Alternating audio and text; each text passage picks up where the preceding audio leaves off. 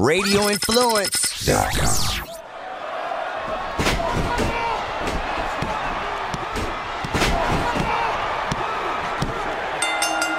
You are sitting ringside with David Penzer on Radio Influence. Welcome, ladies and gentlemen, to another edition of City Ringside. My name is David Penzer, and as always, we are thrilled to death to have you back here again to listen to this thing we call a podcast. Going to get right to our guest in just a moment because it's a fascinating conversation. About once every 6 to 8 months, I'd love to have Glenn Gilbertti, the Disco Inferno, on. He really has a unique take on professional wrestling. He's not afraid to say what a lot of people don't want to say because of politically correctness. You'll listen to the interview. He even made me a little bit uncomfortable a few times, on which direction he was going. But that's refreshing.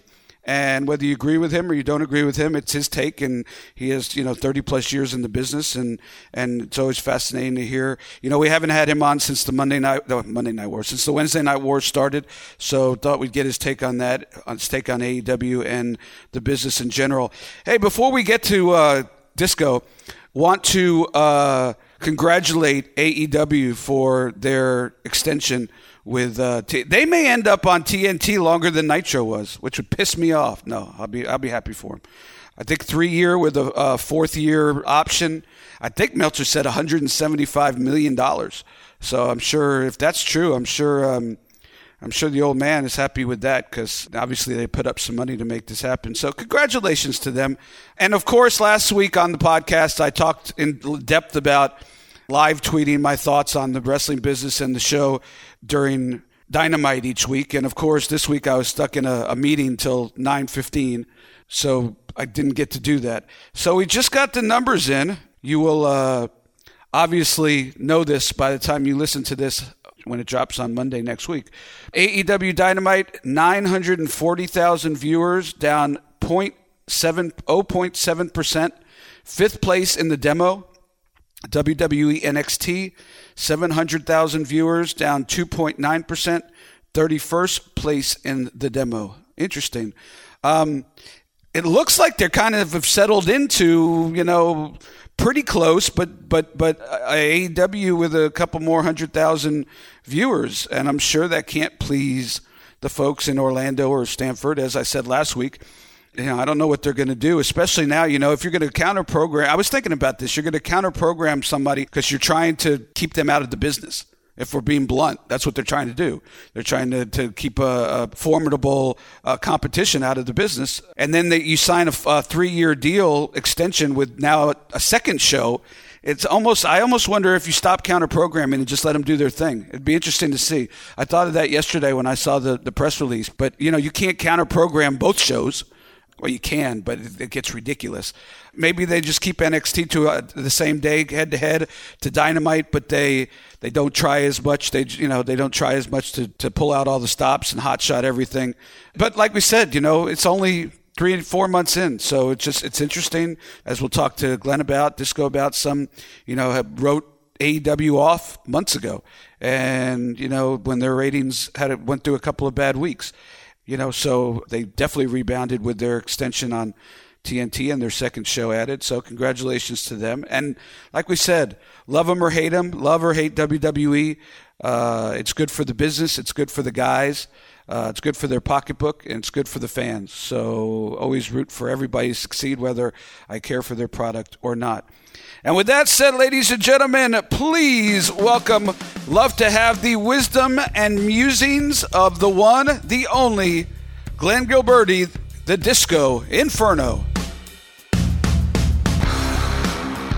All right, ladies and gentlemen, about once every 8 months, we like to check in with my buddy, the Disco Inferno, Glenn Gilbertti. Always entertaining, and it's always fun to get his insights on the world of professional wrestling, sports entertainment, and especially with everything that's been going on, the Wednesday Night Wars, and all the new promotions, MLW, New Japan coming over to the U.S. Just wanted to touch base with him. So without any further ado, please welcome Glenn Gilbertti, the Disco Inferno. Welcome back, Glenn. That's easy for you to say. How you doing, man? It's good to be black. Good to be black. It's good to be back. Be careful now. Yeah, I know. Be careful now. But that's the one thing about is I think I'm smart enough to say something that I know that you shouldn't say, but I'll say stuff that might offend a small number of people, but I know like the large majority don't care, and I'll always stand my ground on that and not give in to I'm not politically correct in the year 2020, whatever that means, because like political correctness has even changed. There's just things you just can and cannot do, but like I say stuff like that right now that offends people. And my whole answer to that is like, okay, well, you got to give an example of what happened. Yeah. Like if you get offended, what exactly happens to you? Well, it gets. You get physically upset. It's like the answer is usually nothing. So it's like, okay, let's move on, right? It changes on a daily basis, and I've talked actually about that in the last couple of weeks in my openings. I don't try to get specific or lecture, but if people talk about how they hate AEW or they hate WWE. And I'm like, there's so many options in professional wrestling right now, which is one of the reasons we wanted to get you on to get your take. Is like, if you don't like it, don't watch. Right. And don't bitch. Just turn it off. Watch something else. There's a million different things. There's Lucha Libre and there's Strong Style and there's sports entertainment. There's so much stuff. But talk about that where people can say stuff. I don't know if you ever get a chance to. Probably not because you're on the West Coast and I know you work at night. Do you ever watch The Five? No. Five is on Fox News, but it has like a liberal. Here's what I do. I very rarely watch TV anymore. I'm constantly searching for because I get most of my stuff on YouTube. Yeah. I'll watch the clips of things, stuff. So if there's like something, like if I, since I do the podcasts, I'll look for content. Like if there's a story for the week, I want to hear somebody's take on it. I want to hear another people that try to get try to hear different opinions on things before I formulate my own opinion. Yeah. So it's like that. It's hard for me to invest and watch. Like I haven't watched a wrestling show from start to finish maybe once in like the last 5 years. I mean, for first shoot, it's just hard to do. My attention span isn't there. The products aren't giving me the type of wrestling I like, and the fans don't respond to like what I'm, because that's the thing. Here's the difference between me. You can probably understand this too. Is you were the announcer, so you're sitting out there right at ringside. All these shows that we did when the crowds were super hot, and you saw the way the crowds react, and you saw the emotional responses. You saw the way they get on the heels and cheer the babyface, bro. Like you sit in the crowds now, like you watch shows and like that's a big part for me for having been in the business is I want to watch matches where the crowd is responding to stuff that I used to see and stuff, and they just don't do that anymore. Have you noticed that like the crowds literally just do not respond like the wrestling crowds that we used to wrestle in front of? Like the reactions are like something completely different, like you're watching a different product. Well, they're smart to it now, so they're entertaining themselves. Yeah.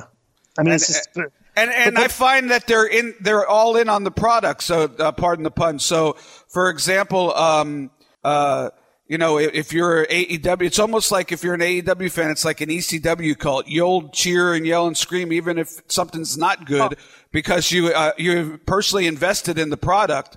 And same with WWE. Well, the thing is that with social media growing to the global icon that it is these days, is that it's just constantly a forum for people to choose sides and argue with each other. And you see they see that in politics, and you see that in wrestling. You see that in everything, really. Music. One group was arguing with another group. Bro, it's just constant bickering, arguing, choosing sides, trying to win your argument, trying to bury somebody with a tweet and trying to take advantage of people. It's just. We just see this like, bro, it's like, the social media, the growth of social media is kind of like ruined, a lot of like live, live television. I have it's like professional wrestling. It's like, we didn't have, the shows on Monday night. There'd be Monday night, nitro parties. We'd actually show people in frat houses having parties and stuff and everything and all that, And then it was like when the show's over, it's like everybody's discussing it with each other, and it's like everybody kind of liked it because it drew big ratings and everything. Now it's like, now you can discuss the shows with everybody on the planet after the shows are over. And what do you get when you got there? You got a bunch of critics arguing with each other over this. And so it's just a constant like you're not going to find a lot of positivity. No. Even if a show is really good on social media these days from any professional, like any professional wrestler, because even if like AEW does a great show, right? You're going to get the WWE fans coming in there, oh, well, they started with 1.4 million. There's people that just constantly like to throw wet blankets on everything. And it's not, it's not good promotion for the business. I'd say that probably the social media interaction of the professional wrestling business is one of the biggest detriments to the growth, because if you're trying to become engaged in this product, you start engaging in it and you started following people on social media, you start getting involved, and you look, it's like, Jesus, what a toxic atmosphere this is. It's like, what are these people arguing about? It's like we're arguing about fake fights. It's like people arguing and booking decisions and stuff. And I'm like, dude, how can this bother you that much? If you don't like it, don't watch it. Exactly. That's a good simple, point. I try not to engage in that kind of stuff because, I have a podcast, so I don't want to take, people take sides and they get really territorial about their side, and if you don't agree with them, then they cancel you. So but sometimes I have to. Sometimes I actually will write something back, and then I'll look it back and I'll just say I'll erase it and I'll say screw it. It's not worth getting into it. But it's definitely. I mean, I can't even imagine back in the day, especially at the end of WCW in the Monday Night Wars, if there was Twitter, what craziness would have gone on in the bar afterwards downstairs. You'd have fans shitting on the product, and there were times that they should have shit on the product. It was the shits. But there were times that there might be something that you did that you were really proud of, but people thought were the shit. So, are you going to start going back and forth on your cell phone, which we really didn't have back then? It was just in the beginning stages, and no text. I remember the first time I ever saw text was 2002, right after WCW. I went on a tour with Fit Finlay and Horace Hogan of the UK, and everybody was on their phones and they're doing this. I'm like, what are they doing? And Robbie Brookside said texting. And I'm like, what's texting? He's like, it started over there first. He's like, and he showed me. And then like 6-8 months later, all of a sudden it became the big deal. But man, I can't even imagine, all the it would have totally changed the atmosphere of after the show, going down, having a couple of cocktails and some food and hanging out and telling stories. And instead everybody's on their phone trying to defend what they just did to a bunch of people who God bless them, love them because they're fans and can't do it without them. But, you go out and produce 3 hours of freaking TV a week and make it perfect. I said last week on the show, there were some things in TNA and WCW, there were some things you'd read on the format and you'd think this is going to be great. And you'd go out there and it totally was the drizzling shits. And the opposite, you'd look at the format and say, this is something that's going to really stink, in my opinion. And you go out there and it'd get over like $1 million. The thing's going to pop a big pop. So, it's like, you'd read the format and be like, God, that's going to suck. And then you go out there like the crowd popped. You're like, sure. I didn't expect that, right? Yeah. So I mean, well, go ahead. The thing is like the thing that to me that's different between WWE and AEW for whatever reason. Is that AEW, maybe because they're a young company, maybe because they're not, so corporate, maybe because it's run by wrestlers, but they seem to be willing to admit, not maybe publicly, but admit when something's not perfect and tweak things and try to learn from it moving forward, where WWE just stays the course and if the fans shit on something, they just bring it out, like the Lana Bobby Lashley stuff, I don't know. I kind of enjoyed the wedding just because to me it was Jerry Springer, and that's fun every once in a while. But other than that, I have no interest in the storyline, and I know a lot of people don't either. But every week they're out there continuing the storyline, and this is, and I talked about this. I don't know if you know, but I spoke about this when they started doing it, like 3-4 weeks in, and this is the one thing about that you can gauge from reading social media. Is that if the marks think it's crap, it's probably not. Okay, this is what's happened in professional wrestling. Is that with social media and the rise of websites and stuff and everything, and just like the news that you can consume and stuff and everything, bro, we've let people that have zero experience in the wrestling business, never trained, never worked behind the scenes, basically just fans that basically just through the power of buying a domain, getting a website up and everything, and coming across as like, I call them the fake experts, right? And the fake experts have basically tried to tell everybody that they developed a fan base of people that think they know how people should wrestle. And not one single person has been trained to do it. Not one single person has like attended a class or learned anything about the business. And now we have just this whole sea of people that have never been in the business before, never trained, never done anything. And they're all critics now because they all have a voice on social media and they can interact. You can retweet, and they go, and all these people that don't have a clue about what's successful in the wrestling business, because wrestling has not been successful in a long time if you're gauging it against the period of time that we were in, right? And when you see this and you engage with this they're painting a very bad picture of the business, because they're taking the people that have been popular in this business are constantly the fans are trying to demonize them because the fake experts don't like the way they wrestle, and it's just like it's a constant toxic atmosphere of just opinions that are just so, I mean, bro, like here's me and you. We've been in this business for years, right? I was just going to not to cut you off. I was just going to say there's a bunch of people listening to this right now going, look at those two old farts giving, exactly. Bitching about, social media. So, right. But I'm just saying though, it's like, you're still talking to two people that have experience in the business. And like there's like a group of people that will look at us and think like, oh, what do these guys know? He was just an announcer. He was just a jobber. And I'm like going like, yeah, but we were actually in the business. Well, it's like, but that's the thing that I find aggravating is how the fake experts have kind of portrayed themselves that they know more about the people that have done this, and that has permeated through this business to the point where. The style that they like is a style that's embracing the business, and it's a style that's not drawing a lot of fans, and it's just, it doesn't draw. Like I said, bro, I'm a huge fan of wrestling. I can't really watch anymore. To be fair, though, I respect the people that are out there who legitimately criticize and put over things that they like or dislike, and that's a good thing, because part of me thinks if we had that in WCW, maybe they wouldn't have dragged the NWO on so long, or maybe they would have changed some stuff based on what people said. But then there's a group of people and it's a small majority, but they take up a lot of space, and they have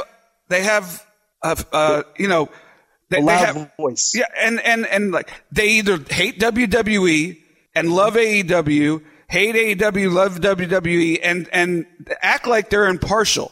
And, they show pictures of, I see this every week, pictures of the buildings in AEW, by the hard cameras where they're not full. Well, hell, other than about a 1.5 year run where we were selling out everything we did in WCW, you always had, you put the fans across from the hard camera, and they always tapered off sort of as the building curved around. Very rarely did you sell out an entire arena, other than, like I said, when we had that run. And the thing about all the people that put up those pictures is that you put up a picture of Raw and it's the same thing. Yeah, exactly. They're not selling. I mean, nobody. Well, that's just saying. They try to chop people's legs off to make themselves feel taller. But I think it's a very small amount, like you said, that have a loud voice, as opposed to a lot of people that I really enjoy their opinions, because it's a fresh view from somebody who's a fan, who I think can help. If you don't get caught up in the very last, and it's the same with politics. Although I don't talk politics, but if they say in politics that the most of the people doing the talking about politics on Twitter, not to get off of wrestling, but is only a small amount of the actual voters, but they're making the most noise, so people think that that's what most voters think. So it'll be interesting when, it'll be interesting. I'm looking forward to the Democratic primary to see which side actually wins, but I don't talk politics. Hey, I mentioned the 5 and then I didn't follow up. I was just going to say there's this guy named Jesse Waters who he's a young guy and he's has a lot of opinions, and he's afraid to death to lose his job by saying something that pisses people off. Right. So the girl next to him, Dana Perino, has been around for a bunch of years. She used to be George Bush's press secretary. So when he says something, and I think of you. I think of you when he's doing this because you guys sort of have the same style, and I think of you. Although you don't give a crap, and he does. But maybe if you were making $1 million like he was, you would give a crap. But he said he puts his hand in Dana Perino's hand and says, "Squeeze my hand if I say something I shouldn't. If I'm going in a place where I shouldn't." And, so that's where we've gotten to these days, where a show where there's some Democrats and some Republicans and some Libertarians and some Independents all talking about the news of the day and their points on it, which is why I like it, because it's a varied opinion, where the guy has to tell the other lady to squeeze his hand if he's going to say something that's going to get him fired. So it's right. like, it's crazy. Anyway, I just wanted to put a period at the end of that sentence because I mentioned that. But you know what? You know what the problem is, though, and this is what people don't realize is, and this is why I hate seeing people that give in to the cancel culture. Okay, if you look at let's go 1 month, right? If you go back 1 month of news and watch how the news was cycled through the news and social media, okay, is that there's always spots where gasoline gets thrown on the fire, right? Sure. And everybody's commenting on it, and it's huge, and it's blockbuster, it's bombshell. You see the words, stuff like that. Bro, literally like 2 days later, you forgot about it because another bombshell blockbuster thing has shoved that story out of the news cycle, and this one's in there now, right? Bro, if you'd be like Ricky Gervais and Dave Chappelle and people that try to like come after you for saying things, all you can do is just tell them to F off and weather the storm, and people will forget about it. Who's talking about Ricky Gervais these days? Today, who's talking about Ricky Gervais? Nobody. Who's talking about Dave Chappelle? Nobody. Who was talking about them a week ago? Everybody. Who was talking about Dave Chappelle a month ago? Everybody. Bro, just ignore it. Say what you want. As I wish people would do that more. Say what's on your mind. Free speech. Okay? If people disagree with it and want to yell at you, just stand your ground. Don't compromise yourself, because what's going to happen is somebody else is going to say something, and they're going to start jumping on that guy and forget you. And it happens all the time. And that's the thing. If you can withstand, the news cycle runs so fast now. If you could withstand the heat for like about 5 hours, they'll find something else to. Or just 2 days. It's literally like a day or two. Like people will literally just forget about it and move on. Nobody, because the people that love to complain won't complain about the same thing over and over. They'll find something new to complain about. And then that's what you see is like it's stuff and everything. I think because here's the fascinating thing is this isn't really politics, but this is kind of like. You see like negative stories on wrestling, like the Tessa Blanchard stuff, negative stuff. But a week from now, nobody's going to be talking about that because the stories, everybody had their piece, everybody made their say, everybody made their decision, and now they're going to find something else to argue about or whatever, right? But, bro, think about this. And I've always thought when I'm watching news, when I see the way the social media cycles the news and basically they deliver the narratives and everybody's chiming on the subject. Bro, honestly, the single most important thing that everybody should be talking about, because it's the most to me in our lifetime, it might be the biggest story, is the Jeff Epstein stuff. Okay, because all the people that he's implicated are very powerful. The associates and stuff and all that, right? Shouldn't we want to know exactly what went on there? Like there's no conclusive stuff that we know of yet. Is he dead? Is he real? Why is there no video? Bro, all this stuff, whenever I see the news, that story is so big to me because of all the people that implicated, famous people and stuff. And I've seen things where Bill Gates, Elon Musk, his brother was dating the Epstein's girlfriend, but bro, there's so many famous people involved that I always think that like all the news that we're being fed is trying to help us to forget about Jeffrey Epstein. Because there's stories that are very important. And the next story that comes across that isn't near as important as this one, people just kind of like forget about that one and start focus on the new one. And the same thing with wrestling and social media. It's just like we just lose sight of the important stuff because we're just just fed information on an hourly and minute by minute basis. And it's like your brain just loses attention and you just I don't know. It's just I see it in wrestling that it's also narrative driven. It's the sea of narratives and people arguing the narratives with each other and stuff. And everything. This is, I don't know. It's just I engage in it because I kind of have to because I do the podcast because I try to find content and stuff. Everything, but I see what's happening I see what's going on. I know I'm being fed narratives. I know I'm not, I have to find the truth in things. So it's like, so like here's I'm not touching Jeffrey Epstein with a 10-foot pole. I will say this, that Meghan Markle and Prince Harry, if Andrew was a good guy, he'd buy him a nice steak dinner, or send him on a second honeymoon, because they took the heat off him, man. Yeah, he had a ton of heat on him, and nobody even remembers that anymore. Right. No, yeah, they're down. So right, exactly. It's just like the next big thing. It's like I want to give you a funny. This is a perfect example, right? I did Russo's show today, and I was gonna say, how's my? I was gonna say, speaking of the end of WCW and it's the shits, how was doing Russo's show? It was good. I was booking that too. We had Chris Jericho come on a couple of weeks ago, and he did put you over. He said for every 10 ideas you had, like 1 was great, and the other, like 2 were average, and like 6 were horrible. Well, that's the thing, but at least I had ideas. That is true. Like, that's always the thing. It's like, so you look at wrestling today. It's like how many like sometimes it isn't even good or bad. It's just not. There's nothing there. Like there's no ideas. It's just a match. So at least I had like crazy stuff. But I want to get back to 2 things. This is what I was talking about. Number 1 is the Lana. We were talking about Lana and Lashley, the wedding stuff. And I was pointing out everybody and their mother was shitting on it. Okay, you probably, because it's done very campy. The execution was not good. It's just the verbiage. It's cringeworthy, right? But what they were I actually liked the wedding, but other than that, I haven't liked anything else. I like the wedding too, but I could see how other people.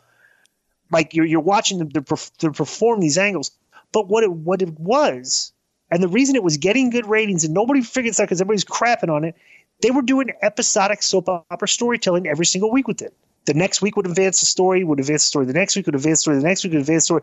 Bro, so this is like one of the longer storylines that's been on wrestling in years. That's a great point, actually. So and it's like regardless of whether it's good or bad, it's still soap opera storytelling, which has always been the effective model for getting ratings. Next week, what's happening? What's going to happen next week? What's going to happen the week next week? And every week to do something. Well, what are they going to do with this next week? The funny thing is like over the past 3 weeks or so, there was a couple AEW shows.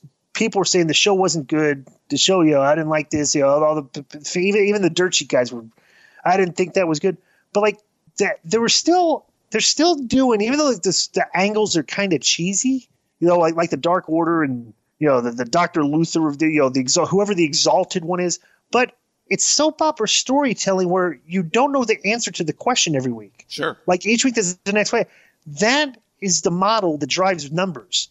Because we could talk about great matches and stuff, bro. Great matches is forgotten as soon as the next match starts. You know what I'm saying? But we can sit there and talk. Oh, that was a great match. You guys, this is a great match. Bro, the storylines are what drives wrestling. Episodic storytelling where the angle is advanced week after week. And what AEW is doing very well, okay, is their top 2 angles. They're doing good episodic storytelling with it, regardless of whether you like the stories or not. It's still good episodic storytelling. The Jericho Moxley angle and the Cody MJF angle are good. Like they're 2 big angles that every week we're advancing the storyline on the show. Well, I would say to a lesser extent, even the Adam Page and Kenny Omega angle, and there's a lot of angles that they're advancing every week, and right, yeah, you're absolutely right with that. And because go ahead. Because real quick, because here's what they need to do then. Okay, is the problem I have? It's not a problem, but I think they'll figure out the formula. Is that a cold match between 2 guys that don't have an angle with each other? It's 14 to 16 minutes is too much TV time for that. You know what I'm saying? It's like their matches are long. Their matches are long, and a lot of the matches are long and they're cold. There's no angle. There's no storyline. There's no set. There's no soap opera element. It's just a match, right? I would say it's like, what's wrong with a 12-minute match and 2 minutes worth of build-up for it? Sure. As opposed to 14. I'm just saying, like, and this is what happens is when you have like these guys are just starting. Okay, they've never booked before. All right, and it's like it's hard to come up with stuff with some guys sometimes, but you should always try. You should always attempt. Just don't throw 2 guys out there on TV and leave it up to them to get over. Give them something. Even if it's not a good angle, still give them an angle. Give them something, because I'm telling you that's what keeps people glued to the TV if you're doing soap opera television, as opposed to just a match. You know what I'm saying? So that's what I'd say. But you know, and you know what this too. I talked about this. And I brought this up, and nobody really ever talked about this. But you know, the AEW just signed the new deal, right? Yeah. And you see what would you say the reaction was on Twitter? Like from I was the WWE fans and the AEW fans. I was off the grid yesterday because I had a busy day in real estate. So knock on wood. So I didn't really see. You tell me. Well, of course you have the army of people that are saying like the ratings stink, they're going to get canceled, blah blah blah, right? So when AEW gets the new deal, you had people that like, oh my god, I thought they were going to cancel. Now they're like, I can't believe that they gave them a deal. So now the people that were negative to begin with, they're doubling down. Like, well, how stupid is that? Give them deals, bro. This is the first thing I looked at when I heard that is I went and I Googled. I said NBA on TV, TNT TV ratings, right? So AEW's drawing like let's say for example going forward that on a weekly basis AEW can draw 900 million viewers. Like let's just call that's a number they can reach on a regular basis 1 million people, right? Right. NBA and TNT averages 1.3 million viewers per game, okay? And it's down 15% from the year before. Like the ratings are not good this year.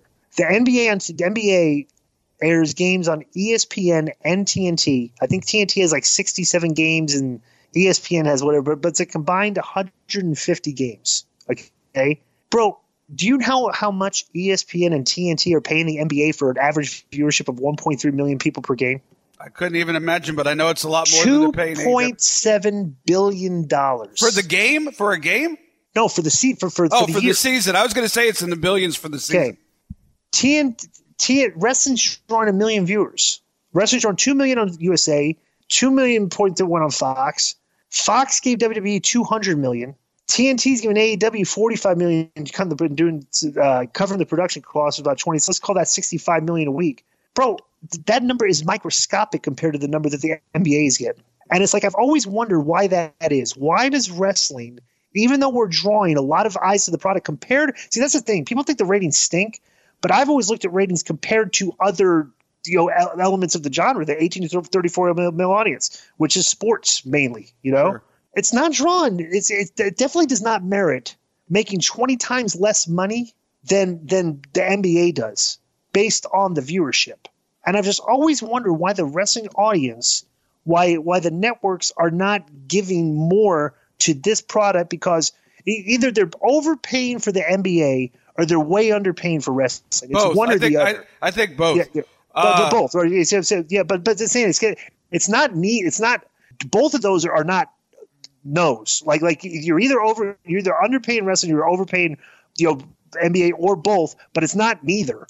You know what I'm saying? Because the numbers just do not – like the math is just it's completely out of whack to me. It's like I'm looking at this and going like, well, how can they give that much money in the NBA? This is crazy. It's like that they're not doing nothing. I remember like one of our Nitros outdrew that week Remember Michael Jordan was out of basketball for a year? Yeah. His return game to the Chicago Bulls was like this huge thing. Bro, that didn't even get as good of rating as Nitro did.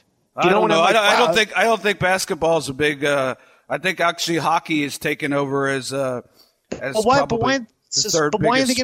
are they getting so much money? Because here's why. I don't know more than wrestling. I'm telling you why live sports gets money, because the networks have figured out with everything that's happened with technology is that they need people to watch live. Because if you DVR something, what are you going to do? Fast forward through the commercials. I've never watched DVR a live score. I've never.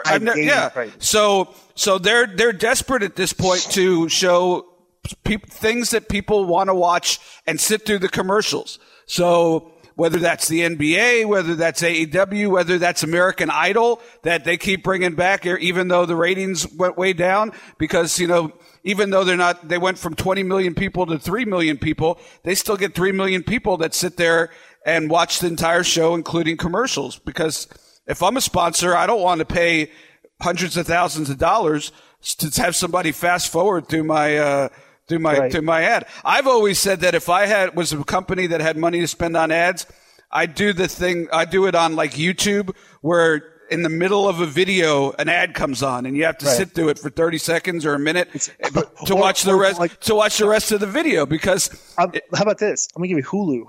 Okay, so I got all the house where I live now. We don't have cable. Okay, but we do have we got all the other things, the Fire Stick, all that shit, right? We have everything, all of that stuff, and right. cable. Yeah, I don't need, because I don't really watch. I mean, I can get everything on the all the other things, but it's like Hulu. So I got the Hulu, the $44 a month subscription to Hulu, just so I could watch some sports and the AEW show, bro. It's like the AEW show, when you're watching the replay of it, you're stuck in the commercials. Once the commercial starts, they make you watch it. You can't get off of it.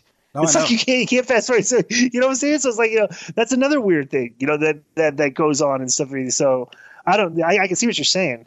But I want to talk about this too. Because we talked about this on and then we'll get your take. Okay, because there's a lot of position, you have all these companies, how much wrestling is there on TV? 7 shows a week, there's a million shows, right? There's a lot now. And it's we're in this day and age of inclusivity, the a lot of these companies, they're empowering the women, inclusive, no race, of course, the whole racism thing to me is so silly because nobody's endorsing racism in the year 2020. So then you get the LGBTQ inclusion, AEW's inclusive and everything. Bro, it's we're doing all these things to try to make wrestling inclusive to all these groups and stuff. But bro, I'm looking at the crowd every single week. It's still white males. Yep, all white males. And I'm looking at the wrestling business as a overall, and I'm what are we doing that is just causing the audience to basically all we're drawing is white males? What's happened? Where are the women? Where are the there's not a lot of ethnic minorities in the crowd. There's not and this is you're visually looking at this every single week, and I'm wondering what's happening here, because that's kind of a weird result of what they're trying, what wrestling and some of these companies are trying to push. What's your take on that? Well, the women went away a long time ago. I told a story about a month ago, and I won't say who the person's name is because I don't want to get any heat. But at one point, we were sitting around after a night show in the bar at the hotel, and he looked at me and said, "David Penzer, all the rats are guys." And this is I know who this is. I know you know who it is. And this is back in the day that back in our day when we were in the end of the 1990s. So I mean, they've been gone for a while, and I think I don't know what made them go away, but they went away a long time ago. I don't know why they don't draw a more inclusive crowd. Bro, let me tell you why. And this is why. And it's a good point, and I haven't thought about it. Right. This is why. And this is what my take. I don't know if I'm right, but I think it's plausible. Bro, when we pulled the curtain back. Well, I was going to say. And when we pulled the curtain back and, we started rating the matches and, all the dirt sheets trying to talk about who were, bro, you took away the crux of the business, which is basically, suspend disbelief, 2 guys, cutting promos, go out and really fight each other, right? And now we've kind of embraced the artistry of it and the performance of it and everything, all that. But the people that like stuff like that, they're kind of geeky, like insiders, people that want to be smart marks, insiders. And, it's like the fantasy football crowd, like what it does. Or there's a lot of fantasy geeks out there that don't really, they're not real big fans of the product, but they like the fantasy. I like both, but I mean, you can see the people that embrace the geekiness of the product, right? And I just think that as that's happened, it's you're just there's not a lot of people that like that stuff. Well, speaking of that, it's funny you mentioned that. My youngest son Dylan, or I have 2, so my younger son Dylan, he's like a self-described computer nerd. Loves playing video games. He's going to graduate, thank God, in a couple of months with an IT degree, and he never liked wrestling. My oldest son always liked wrestling, but my youngest son never liked wrestling. He loves AEW. He's gotten really into it. Part of it is because they do a lot of, they do a lot of crossover stuff with video games and, anime and, stuff like that. But part of it is he seems to dig what they're doing. But so now keep in mind, I've never had a serious conversation with him about wrestling. My older son and me talk wrestling all the time, but I've never really had a serious conversation. The other night we were talking, and he goes, he mentioned something that he saw in AEW. He goes, I think that's go away heat. What do they call it? Go away heat. Go away heat. And I said, Go away heat. I said, how the hell do you know about go away heat?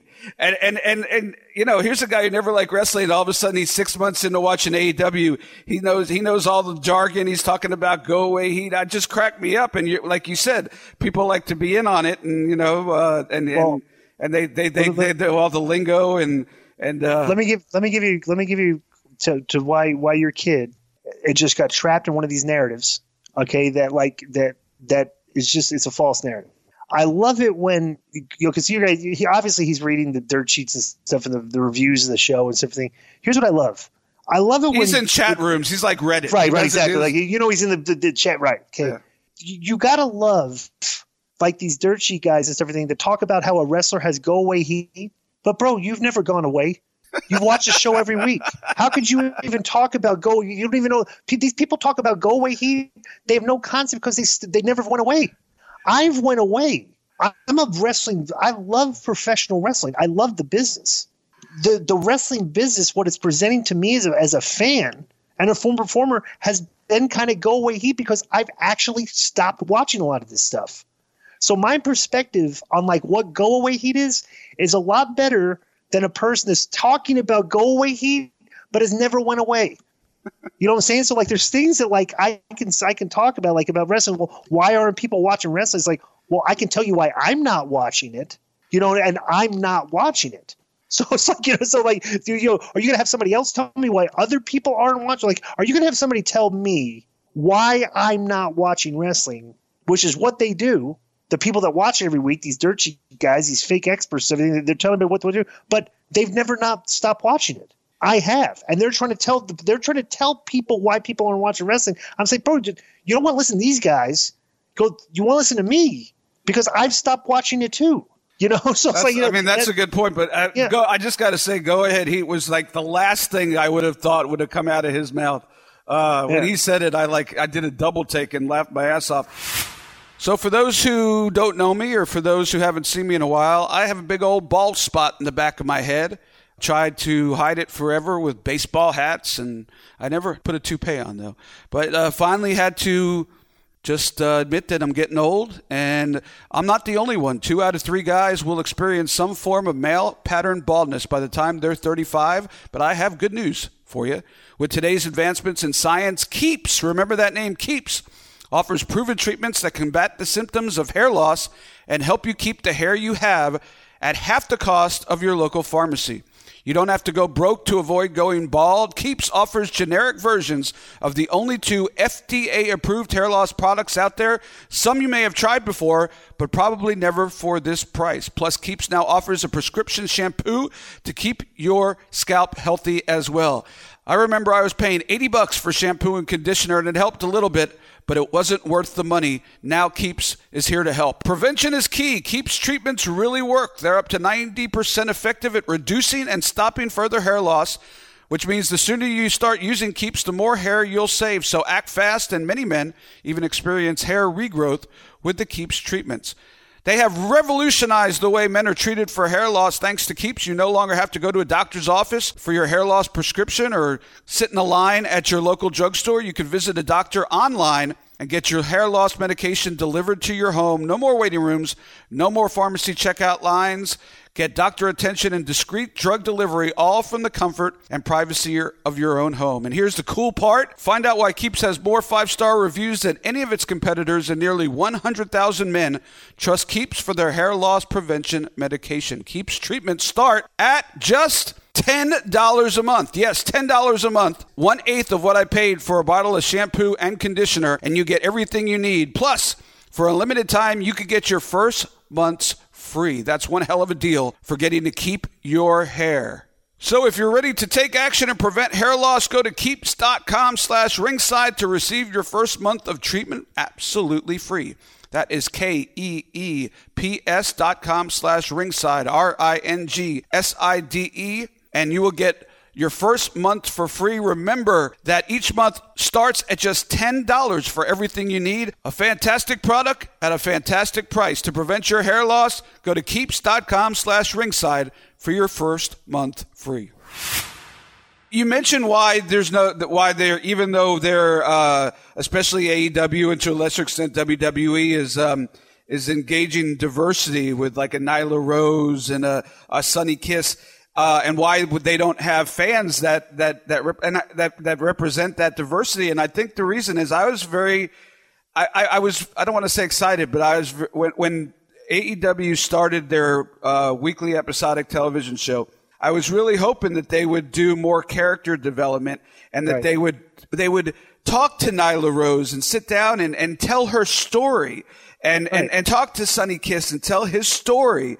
And so then you could get, that stuff could go viral. And then you could get people who sympathize, who have gone through that experience to have a hero to somebody. Cause that kind of stuff isn't easy, man. Still in 2020, being transgender is not easy to talk about. And a lot of people still, unfortunately, a lot of people still roll their eyes at it. But they never featured it. They never even mentioned it. If you didn't know, you don't know. And I had Meltzer on last year, about 4 months ago, and I asked him about that. And he goes, well, they don't want to seem like they're taking advantage of it. And I'm like, well, why are you promoting it? You're either if you're going to promote that you're all inclusive, which I respect and I think is great, then do something. Explain to the people who the people are. And what their story is, because it's not exploiting them. I mean, everybody has a serious, a true story. And I'd like to know more about Nyla Rose. I'd like to know what she went through and to reach her dream, because whatever she went through, now she's competing on national television, for one of the top promotions in the country at this point. So, I'd like to hear the story and the hardships and the ups and the downs. And I don't know that that's exploitation. Exploitation is, Adrian Adonis, putting all this stupid makeup and flowers. You're making fun of the stereotypes. Exactly. But so anyway, and to a lesser extent, I wish, like Orange Cassidy, which by the way was probably something that a gimmick you would have come up with 20 years ago that everybody would have rolled their eyes on, and is now like super over. He's super over, and at first I wasn't. No. Here's the thing, though. It's not. He's super over to that audience. Yeah. That's the distinction. But why is he like that? I want to know. I'm telling you this because these fans are weird these days. I call it we had the Attitude Era. I call it this era the what's wrong with these people era, because I watch the fans and like the stuff that they're reacting to. Sometimes I'm going like. I'm like, why are the people popping at this? What's wrong with these people? That's literally what's going on through my mind. I actually think he's entertaining, actually. And I was not a big fan to start out with, and I've grown to be entertained by the spots. I just wish that they would explain and do some backstory telling about why he's in the middle of the ring with his hands in his pocket throwing light kicks and keeps his sunglasses on. There's no explanation for that, and it seems you don't need an explanation. It's just funny, so we'll throw it out there and make it funny. This is what you're talking about, basically. Is that like if you're where do you live? Tampa. Tampa, yeah.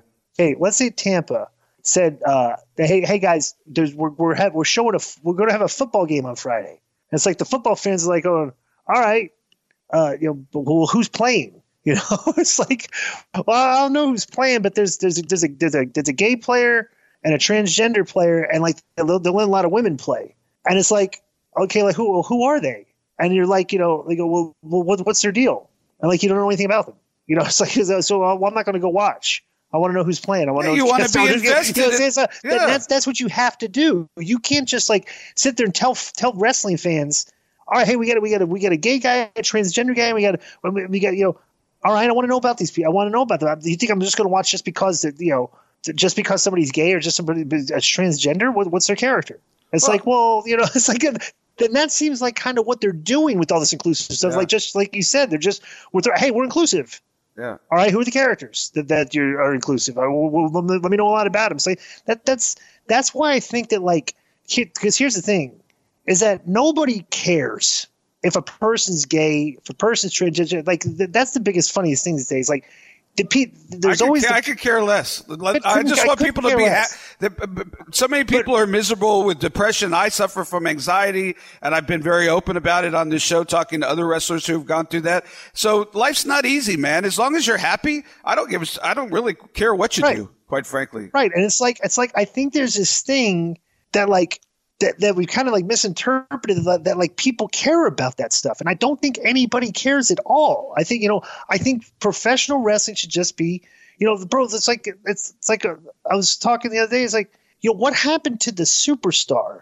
A lot of these wrestlers, the way they act on social media, they're offended, they're complaining, they're saying, a lot of the characters are undersized and stuff and everything, and they're just like guys out there with trunks on. It's like where are the superstars? Because that's the way we were portrayed on television, large and like not you, but most everybody. But so what's happened is it's like we've been kind of like inclusive, so like we've included everybody can do this. Yeah.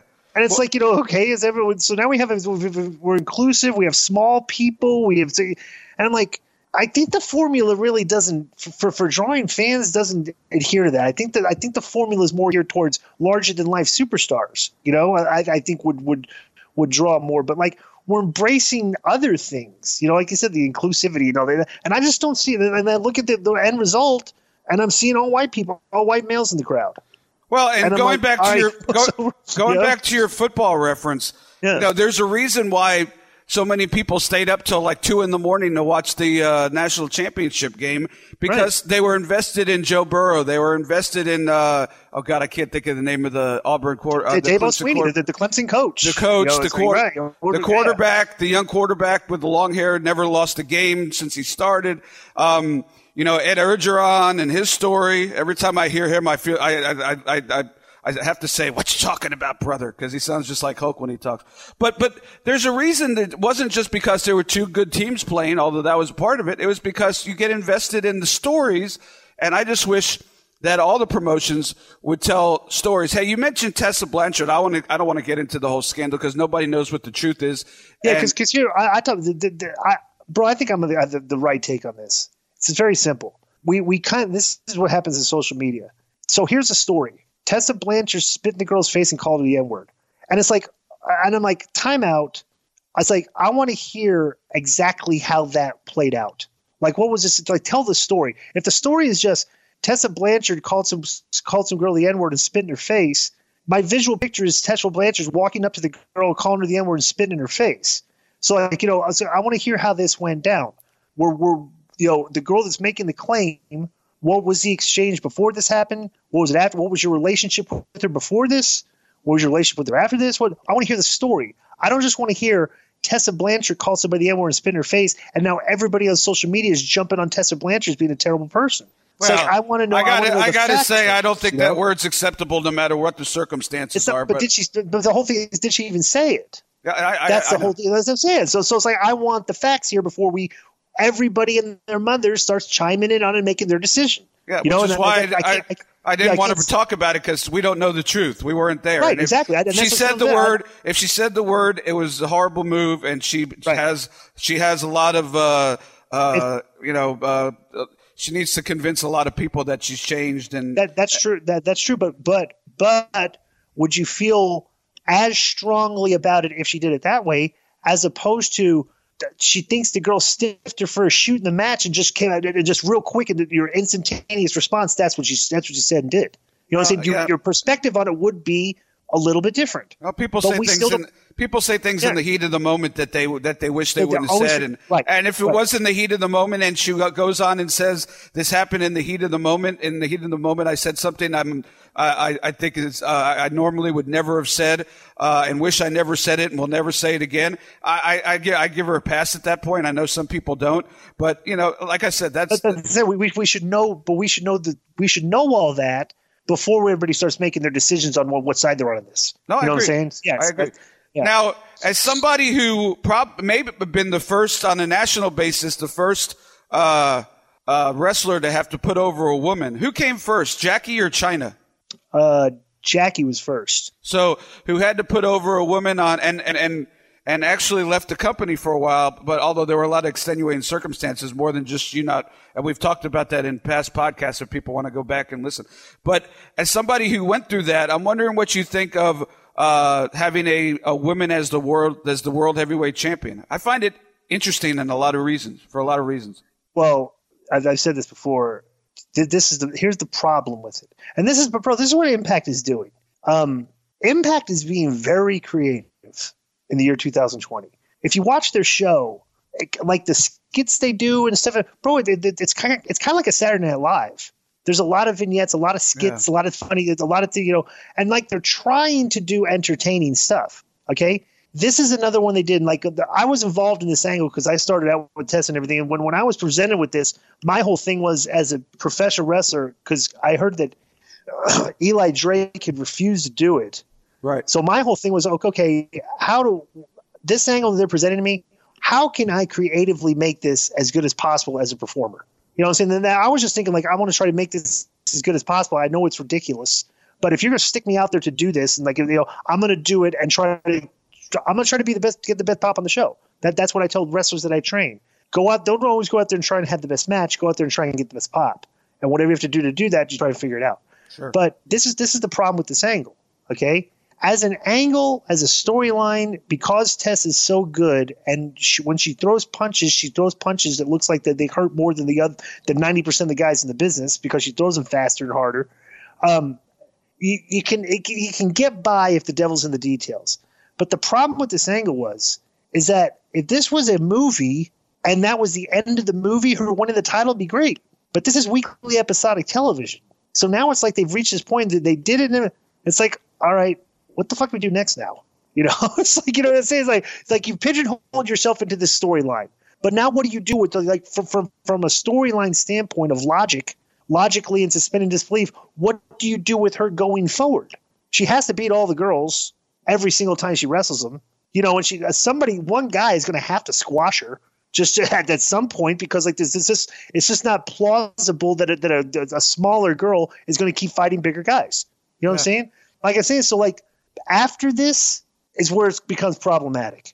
As a one-shot deal, storyline build up, big pop, yeah, hey, it's inclusive women's movement. All right, now the woman's the world champion. What do we do now? That's like, a good point. So how do you write the TV now going forward? And they seem to be going in a direction that I never would have guessed, because I would have thought that after she won, they just kept putting her against guys. But it seems now that they're going to do a world title versus women's world title with her against Taya Valkyrie. So you have two women fighting over what, quote unquote, is a men's title, you know, traditionally. Right. So, which is a way I never thought they were going to go, but it's kind of interesting. But if you look at the way they're doing their show, it is like a Saturday Night Live skit. Yeah. It's not really to be taken seriously or believably. We're just executing this thing as like a skit on a show, and it's just a movie, and it's like, you know, it is what it is. It's like I said, I've always said, it's just you're going to have the problematic thing because Tess is such a great performer. Okay, and the devil was in the details. Like they try to make these matches look as plausible logically as you possibly can. You know, like when I did the thing was I was wrestling the girls, I would always do spots where, okay, I'm going to hip toss you, I'm going to go for the elbow drop you move, I'm going to get up and try to punch you.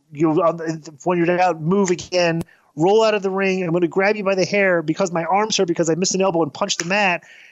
Grab my arm and drape it on the top rope, and now my arm's hurt. You know what I'm saying? But it's like you literally have to navigate your way through the match to make it look like that this girl just can't beat you. You're a 210-pound guy and she's a 130-pound girl. You can't. You know, I did that thing with Scarlett Bordeaux, right? First, right. I go. You can't do things that make it. You have to put yourself in peril and vulnerable position where she can take an advantage, as opposed to just going out there and having a match. Right. You know, because that's. But what happens is these days in the intergender circuit, okay, like you see all these indie shows are doing intergender matches. Yeah. They're just going out there and having matches, and that's just because like.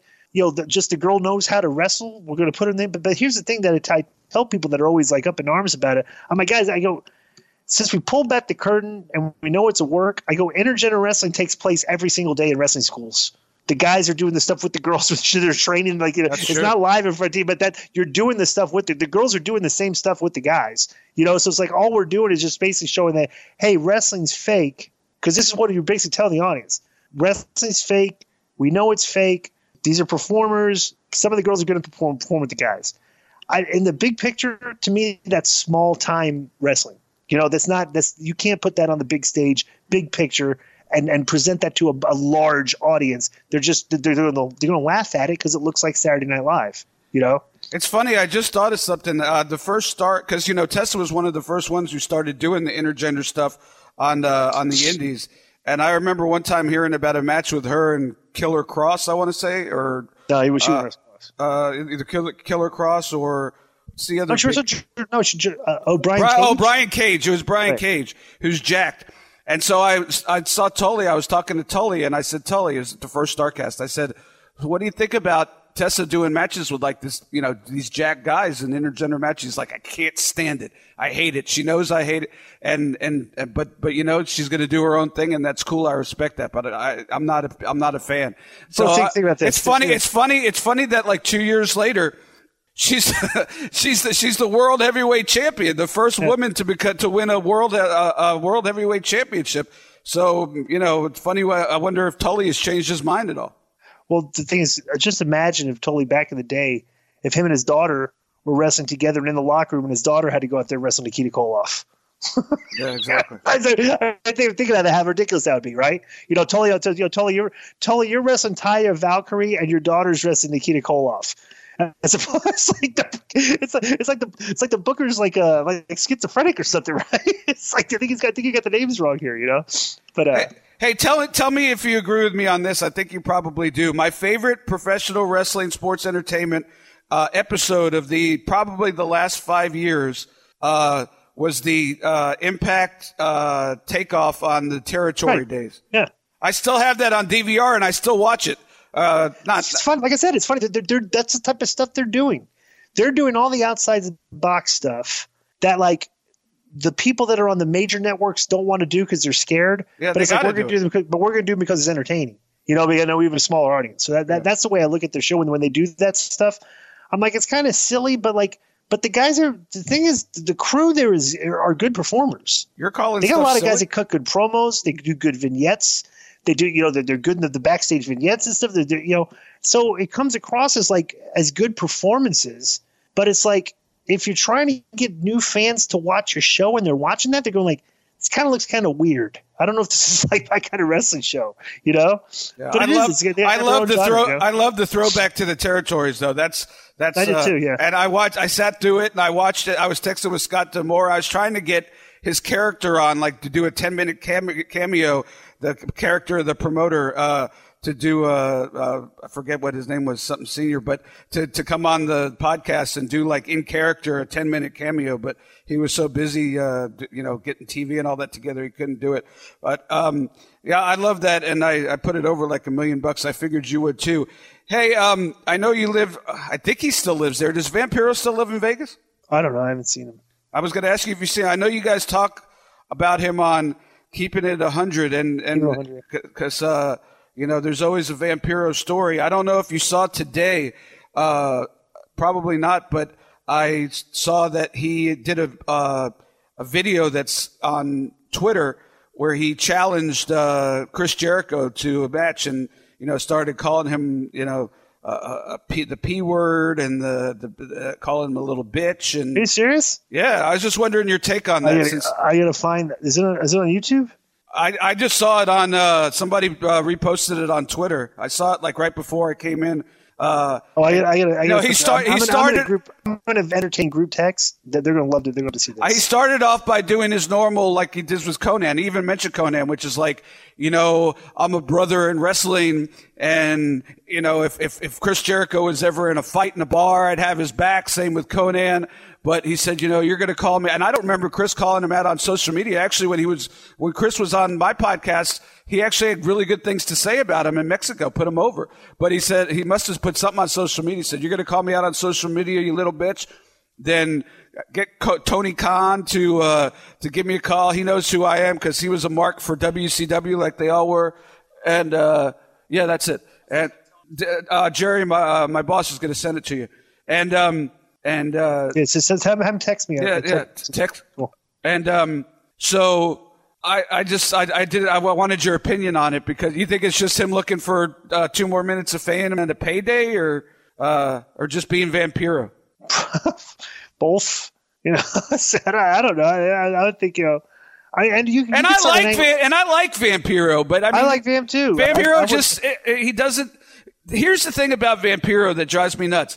His legitimate story is amazing, right? But why do you have to make it more? Why do you have to? What if embellish it? Like, yeah, you have a story that, I mean, I know for a fact, because Chris said it, and Norman Smiley used to tell me back in the day when he would come back from Mexico, because he was a local South Florida guy, about this guy named Vampiro who came from Canada and who was over like $1 million and was selling out, and women were like, you could have gotten any woman in the world. And so I know that that's true, but he seems to have to embellish what is already a pretty amazing story. And I love the guy, but I just wish you would tell his story. And because the story is enough, in my opinion. But I thought I'd tell you about the Chris Jericho challenge. I thought you'd get a point. Hey, as we wrap this up, and it was an interesting conversation, man. Any WrestleMania predictions? I don't even know who's on the card. I don't. They haven't announced it. I'm just saying. I know you don't watch the shows, but I know you pay attention. Any predictions as to what you think may be the main events? I know they got Brock in the Royal Rumble. I don't know where they're going with that, because usually the winner of the Royal Rumble gets to pick who they want to face for the world title in the main event. Any predictions off the top of your head? I have no idea. Not to put you on the spot. Maybe Brock versus Tyson Fury. Maybe I thought they would go with Cain Velasquez, but they gave that match away in Saudi Arabia, which I still don't understand. Yeah. And everybody was saying, they could do a rematch, but from what I understand, they're not doing that at WrestleMania. So I don't understand why they brought him in and paid him big money. I mean, I know they make a lot of money in Saudi Arabia, and it's so they're trying to please certain audience down there. But I don't know. I maybe Rollins and Joe is an angle they're going towards. The Fiend who's the Fiend going to work against? I don't really get to watch. I fast forward through Raw, but I don't really get to watch SmackDown. Yeah. Jerry, you watch SmackDown. I want to talk about one thing real quick before we go. All right. I'm also going to predict. I want to predict just so I can say I was right or wrong. I'm going to predict Rey Mysterio versus Andrade, hair versus mask. It's not a bad idea. I want to know who's going to. Well, mask. Well, no, we know who's going to win that. Yeah. Well, no. You know what Andrade needs to do then? Ray wants to put his mask up. Andrade would say, I've never seen you without the mask. Why don't you put your kid's hair up? Maybe. That would be a good angle. Hair versus hair with his kid's hair up on the line. That's true, because in WWE version of professional wrestling, nobody's ever seen Rey Mysterio without the mask. Right, exactly. So it depends if they stick to their story, or if they tell the real story, because he obviously in WCW the last couple of years did not wear masks. Go ahead, say your piece, Disco. That's why we have you on. Well, it's just funny because, do you ever listen to Arn's podcast at all? I try to. Okay. He told the story about beating you up. Oh, that's what I'm saying. Because he told it, and then it's funny because they played it on our show, and I was like, yeah, I'm not disagreeing with that story at all. He's got the right version. It's like I was being a dick, and he's like, but this, bro, nobody, like, you probably more than anybody in this business have been more privy to me and Arn, because how often would be me, you, and Arn driving, just the three of us? Not very often after the whole Steve Austin T-shirt stuff, which drove him crazy. But we used to hit the road, Yeah. So it's like, but people don't understand. It's like everybody thinks that, like, they hear that story and they just think like, oh my God, Arn hated me. It's like, no, Arn didn't Arn loved to hate me because like he liked drive. We would drive. Me or you, so would drive around everything. But we would just love to argue. Like, and you were like, bro. Like I keep telling, David Penzer. I tell everybody, David Penzer was front row and center of some of our funniest arguments, and I don't think I've ever heard anybody laugh more than David Penzer would laugh. No, I never laughed more in my life than this. And I think we were in the Pacific Northwest. I don't know exactly somewhere what around city. there, like driving around Washington State or something like that. All these beautiful mountains and country. And he cut you a promo up and down because you told him like Steve Austin made like $5 million off his T-shirt sales, and he just, I mean, this went on and on and on, and you stuck to your story, and you were right. That's the funny part. Right. You were actually right, but nobody knew it. Nobody knew at the time because those kind of numbers didn't come up. But in hindsight, you were right. But Arn would not believe that. He called you a mark. I told him he was ignorant to the situation because you were calling me ignorant, and he lost his fucking mind. When you called him ignorant to the situation. I want to hear him tell that story on his podcast. I want to get him on my podcast. But just tell us right. He wants to get his feet. He wants to get his feet wet doing his, and he eventually will come on mine. But he wants to get his feet wet doing his first. But how about the time? Were you in the car when we went we were in Orlando and went to McDonald's at like 3:00 in the morning to get food, and me and Arn, you were arguing about something. And were you in the car when he slammed his fist on the dashboard? He was just so pissed at me, and he broke his watch. And he goes, "God damn it, Disco! You broke my watch." I was there.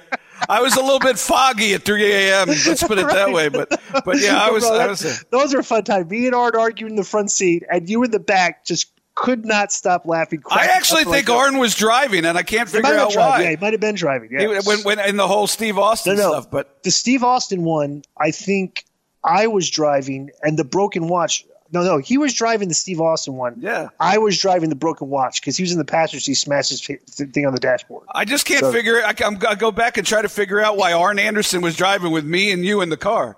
You know, you'd think he'd say Penzer or Disco. We were the new green guys. Kind of. It was just my first year in the company. I drive Arn. Plus, I liked Arn. You know, he was a fun. You gotta, me and Arn would tell great stories. He was one of the greatest storytellers in the history of wrestling. You know, so like that was always fun. But like, yeah, somebody said on Twitter the best promo. I think it was Bruce Mitchell. The best promo cut in 2019 was Arn Anderson from his home against the comedian on television. I forget the guy's name that he cut the promo. I did. Tosh. Right. Oh, Tosh. Yeah.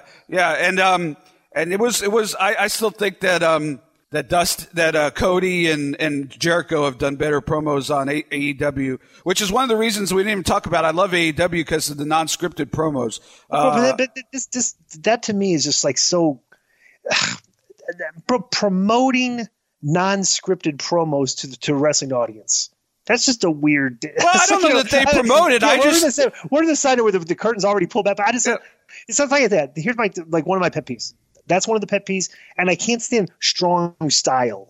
It's like, what is strong style? Like, what do you promote a strong style? Just a style. We know it's like the style. We know the style of wrestling is a work, but this style is a strong style. It's like, I don't know. I just don't. I don't like that you're openly advertising that your shit's a work. You know what I'm saying? Which is I'm not a fan of that. You know. I don't know. We're talking. My point was that Arn Anderson in 2019 is still gold and his podcast is entertaining as hell to listen to. Just like being in the car with him. Exactly. I listen to it sometimes. I hear him telling the story. Just like sometimes I listen on YouTube to some of Nash's stories. That I'll tell you, because it just reminds me. I've just been in the room with these guys. Well, Nash is one of the funniest guys too. But absolutely. Yeah. You know, he does. I try to get him to come on my podcast, and he's like, "I have no interest." And I know Kevin. If he has no interest, he's not going to be entertaining. Yeah. If he says I have no interest, then it's not even worth it. Now he said I'll come on and talk politics, and I'm like, I can't. I don't talk politics. Do this. If you tell him that you'll bring him tell him you'll go to his house.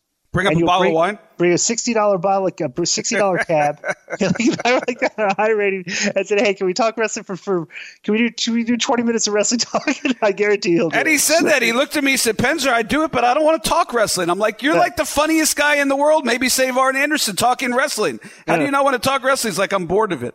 I'm like, "Oh, geez." Well, it's like me, kind of. I like to talk. That's the thing. I'd like to talk more politics on the show, but it alienates. The fans can't stand it. They just can't. The fans can't stand discussion. You know, like if you say anything good about Trump, sometimes these fans will just they won't listen to you anymore. It's like, all right, whatever. So it's like I try to keep it at a minimum now. So I'm touching that line less than I'm touching the Jeffrey Epstein line, quite frankly. Hey, no Jericho cruise this year, huh? No, plus two is you burned them once, and then that was it, huh? This is our busiest. January is our busiest month of work. I can't take off, so it's like I work 6 days a week because it's like slammed every day. What do you actually do? Are you a bouncer? No, I sit I'm in the back of the club where the girls clock in, and I hire the girls. I got like my own little area back there. I'm like by myself, and I work with another guy on the weekends because we're busy. But and we set up the limo rides for VIP guests. So it's like I don't even wear. Everybody wears shirt, coat, and tie. I don't even wear a coat and tie. I just wear a button-down shirt and slacks. So it's like I just got my own thing going back there. They just kind of leave me alone. But it's funny too because I do a thing. I'll tell you this. You can catch me on at the Real Disco on Twitter, at Disco Master Gigi on Instagram and Snapchat. Lions, Tigers, Bears, and Disco on the Russo brand. It drops Friday on the Realm Network. And do Keeping It 100 with Conan. It's another podcast I do that drops on MLW Radio on Thursday morning. And if you want to come to the world famous gentleman's club that I work at, Sapphire Gentleman's Club, if you dial 702-303-3430 and mention my name, we'll send you a limo to come pick you up, get you in for free, and get you a free drink. It's a savings about $90 per person. Because if you come in a cab or a limo, you're going to pay $50 to cover the door, and you're going to pay for your own drink. You've mentioned that before, and if next time I'm in Vegas, and I've said this before, I'm not a big strip club fan, but I'm coming just for the free drink. You know me. If you come during football season, we're the best place in town to watch football games. We have like dollar lap dances at halftime and buffet and everything, all that. So, but I want to tell you this: is if you not that I don't like looking at a woman, a pretty woman. It's right. just it's not my thing, you know. Right. Not my thing to pay money to do that. If you do come to the club, it's funny because we do a little protocol thing like Conan does on the show. But I always tell people to introduce themselves with a compliment, then a question. Never any direct eye contact. And if you give me a $20 handshake, I'll either buy you another drink or get your picture with me. So like I got all these great amenities I give. Hey, how'd you do I know you're a gambler. How'd you do in fantasy football this year? Not terrible. I went from because my kicker and my defense were the worst in the league for like the first 7-8 weeks of the season. And Devontae Adams got hurt.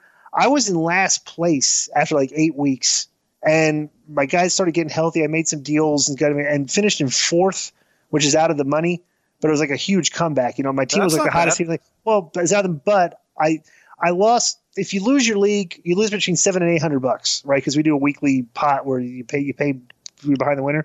So if you lose $700 to $800, but I had a heads up with a guy, my arch rival in the league, for $500. So I beat him, and I beat him like 6 out of the past 7 years. So it's like I've only lost. Even when I've lost a couple $100, but instead of like $800. But you know, I had Lamar and the new and the Patriots defense in both of my leagues. So I won both of my leagues. So yeah, one guy had the top 3 teams in the league. Just take a wild guess who's on the team. You know, one guy had McCaffrey and Godwin. I had McCaffrey and Lamar. Okay, McCaffrey and Lamar. Yes, he ran. Okay, and Nick Chubb. It's only an 18 league. And Nick Chubb and Julian Edelman. In our league, so the guy that had Lamar had Chubb. Okay, the guy that came in first had Godwin and McCaffrey, and the guy that came in third had like Derrick Henry and another stud running back. You know, my best player was Ingram, and I had Dak and Russell Wilson. And when I was making my comeback, they were like super hot, so I could play like one or the other. And I was playing the right guy, but like the last 3-4 weeks, it kind of faded. Yeah, you know, like Russell Wilson had some bad games, but. Tanay gave up fantasy football? Did he really? Bro, Tanay's been off the map. I haven't. He doesn't. We texted around the holidays, and but I asked him I said, hey, since you're back on the at least my radar, I said I could use some fantasy advice for my championship game. He's like, I don't play fantasy anymore. I just do the regular betting. Yeah, so I was interesting. Anyway, so but love Mike Tanay. He's on the top. If anybody's listening to this that talks to Mike. He's on like the top 1 or 2 people that I want. Arn and Mike Tanay on the podcast will probably be my now that I got Jericho on. Hey, Disco, Glenn, thanks a lot. And folks, if you're ever in Vegas, hey, like I said, just go for the limo ride and the drink if strip club's not your thing. And always interesting to hear your thoughts and on the business and Yeah, I hope AEW, I'm rooting for them because there's somebody new and they got some money behind them and some names, and I love the promos that they do. But I really hope they start doing some character development because I think it could take them a lot farther than they already are. Yeah, and, I mean that's what interesting. We all agree that's the most important stuff. You got to care about the guys you're watching, and if you're not, nobody's going to watch you guys wrestle because, like you said, there's 7 different wrestling shows on TV. You can watch wrestling anytime. I want to see characters. Call me crazy. I actually like the dinosaur guy. He's one of my favorite guys. I didn't like him talking though. He sounds like kind of a regular guy when he talks. Oh, I haven't heard him talk. He shouldn't talk. That's the thing. No, he shouldn't talk. Right, yeah, but he did talk. He could work. He could work for a big guy. He could. Yeah. I mean, he's good and it's interesting. And I never would in a million years would have thought I'd have said that 6 months ago. But he's one of my favorites, actually. Yeah. I could see. Hey, and if he was in Impact Wrestling, he'd be the world champion going up against Tessa next week. Yeah, interesting, right? All right, man. Thanks for stopping by, Glenn. I appreciate it. Best to you, and hopefully one of these days you come into Tampa for WrestleCon or anything like that. I don't know. I think I might be.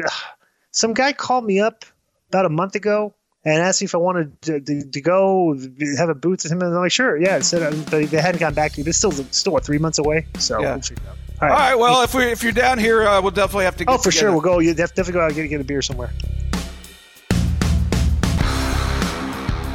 Whether you love him, whether you hate him, whether you agree with him or you strongly disagree with him, it's always interesting to have, as I said earlier, the musings and wisdom of the Disco Inferno, Glenn Gilbertti. And look, it's his take. And he's allowed to have a take, and he's allowed to have an opinion. And I disagree with some of it. I agree with some of it, and I'm sure you do too. But it's interesting. It's interesting to get his take, and he's very open about it, which is why we like to have him on periodically, because there's not a lot of guys who will talk open about their feelings because they're afraid of being canceled, so to speak. So Glenn was canceled a long time ago, so he doesn't have to worry about that. I'm just kidding, Glenn. But hey, if you're ever in Vegas, hit him up for the limo and forget the strip club. Hit him up for the limo and the free drink. We have planned and are hoping to get next week the one and only Harry Smith, son of Davey Boy Smith Jr. in some circles, and interesting to hear him tell his story. So we're hoping that all works out. Look forward to bringing that to you if possible, and I hope you enjoy it. And any feedback on the Disco interview, any feedback on the Bill Dundee interview, you can follow me on Twitter. It's the first time I've said that in the whole podcast, Jerry. At David Penzer, all one word. At Penzer Ringside. Follow us on Twitter. If you like what you hear, please subscribe. Leave a review if you can. And we thank you for your support. My name is David Penzer, Still City Ringside. We will see you next week. Follow David Penzer on Twitter at David Penzer. Also, make sure to follow the show on Twitter at Penzer Ringside. You've been sitting ringside with David Penzer on Radio Influence.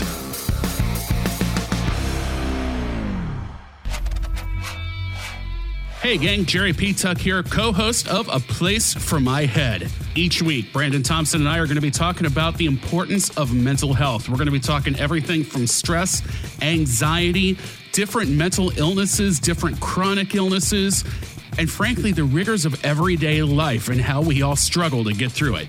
We're not medical professionals, but we are looking to start that conversation that needs to be had about the stigma around mental illness and how it affects us every single day. We'll talk to experts, but at the end of the day, A Place for My Head is all about real people with real stories about real life. Check out A Place for My Head with Brandon Thompson and myself, Jerry P. Tuck, each week on Apple Podcasts, Stitcher, TuneIn Radio, Google Podcasts, and RadioInfluence.com.